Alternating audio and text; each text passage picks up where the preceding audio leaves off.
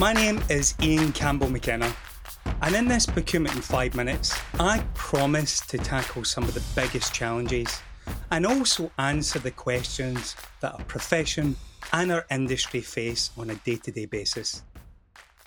Welcome back, everybody, to another Procurement in 5 Minutes, and I'm delighted to be joined by Clyde Lafond de Liberals, who is the Vice President of Indirect Procurement at Schneider Electric. Before I formally introduce our guest today, like the weather, everyone is talking about sustainability in the supply chain and in procurement, but most need help transforming from conceptual to tangible benefits. Before becoming Schneider Electric's VP of Indirect Procurement in 2020, Clyde held senior executive positions with other notable brands over his 30-year career, including Amazon, Bridgestone Europe, and Rolls-Royce. And today, we will tap into his wealth of executive experience to answer the question, how do you take sustainability from a vague plan to an actionable benefit? Great to have you on the show today, Clyde. Very pleased to be on the show today and very excited about the discussion we're going to have. Me too. Now, do you think when we're creating that strategy that works for the business, do you think that we really need to drill down into what the sustainability is for us rather than being too vague? Because we hear of so many companies, don't we, that say they've got these sustainability targets, but it's so vast and wide, it's really difficult to do everything, isn't it?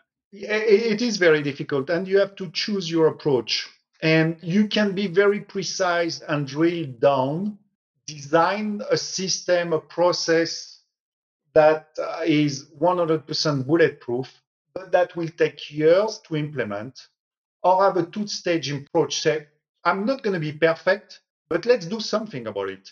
If I was to look at one initiative we launched, that is to reduce by 2025, 50% of the carbon emission of our vendors. And do we have a perfect way to measure it right now? No. Do we have a way to make sure that we know to the gram the reduction? No.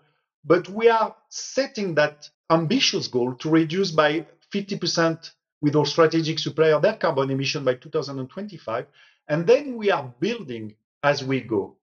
The goal is clear, and that's a federating goal because we are collectively with our vendors seeing a reduction. We are working together toward a reduction, and we are fine-tuning as we go. So helping them measuring their emission, helping them putting plan to reduce their emission. And they start with them. Then they start looking at their supply chain, their supplier, tier 1, tier 2, tier 3.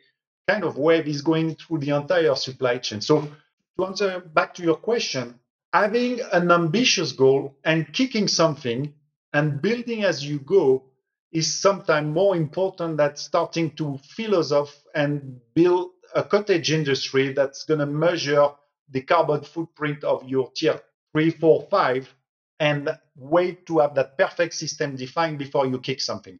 So the two-stage approach, let's launch, let's be ambitious, and then let's build as you go more and more precise tool to drill down your entire supply chain, down to the raw material sometimes. And what piece of advice would you give? So I'm a CPO. I've not tackled sustainability yet because, quite frankly, I've got so many other things to do. But it is on my agenda and I want to do it. But maybe it's a little bit, I feel like a deer trapped in the headlights of a Land Rover. What advice would you give them?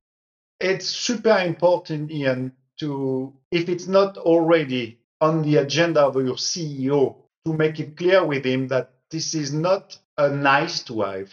This is a must have to do business. And if you are not a sustainable company, and sustainability in the broad sense, contributing to the community, human society, to the carbon emission, you're going to be out of business. As simple as that.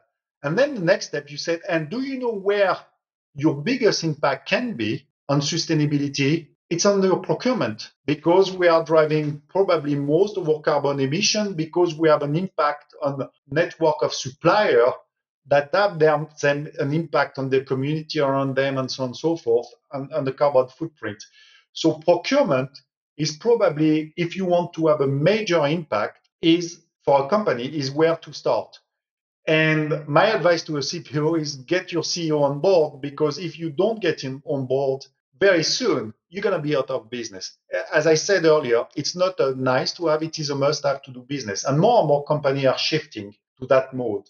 There is not a day where you are hearing someone doing, I'm taking here sustainability in the broad sense, child labor in one country, carbon footprint, private jet, I think is very topical now. So you keep hearing these things, and it's less and less accepted by the end customer or self. That's going to be the token to do business in the future. So if you don't drive that with your CEO, if it's not on the agenda, first thing a CPO needs to do is to put it in the face of the CEO. That's great advice, Clyde. And it was great having you on the show as well. I really appreciate it. And some really insightful information that you've shared with us all. So thank you very much for that. Thank you, Ian. As always, great discussion. Thank you.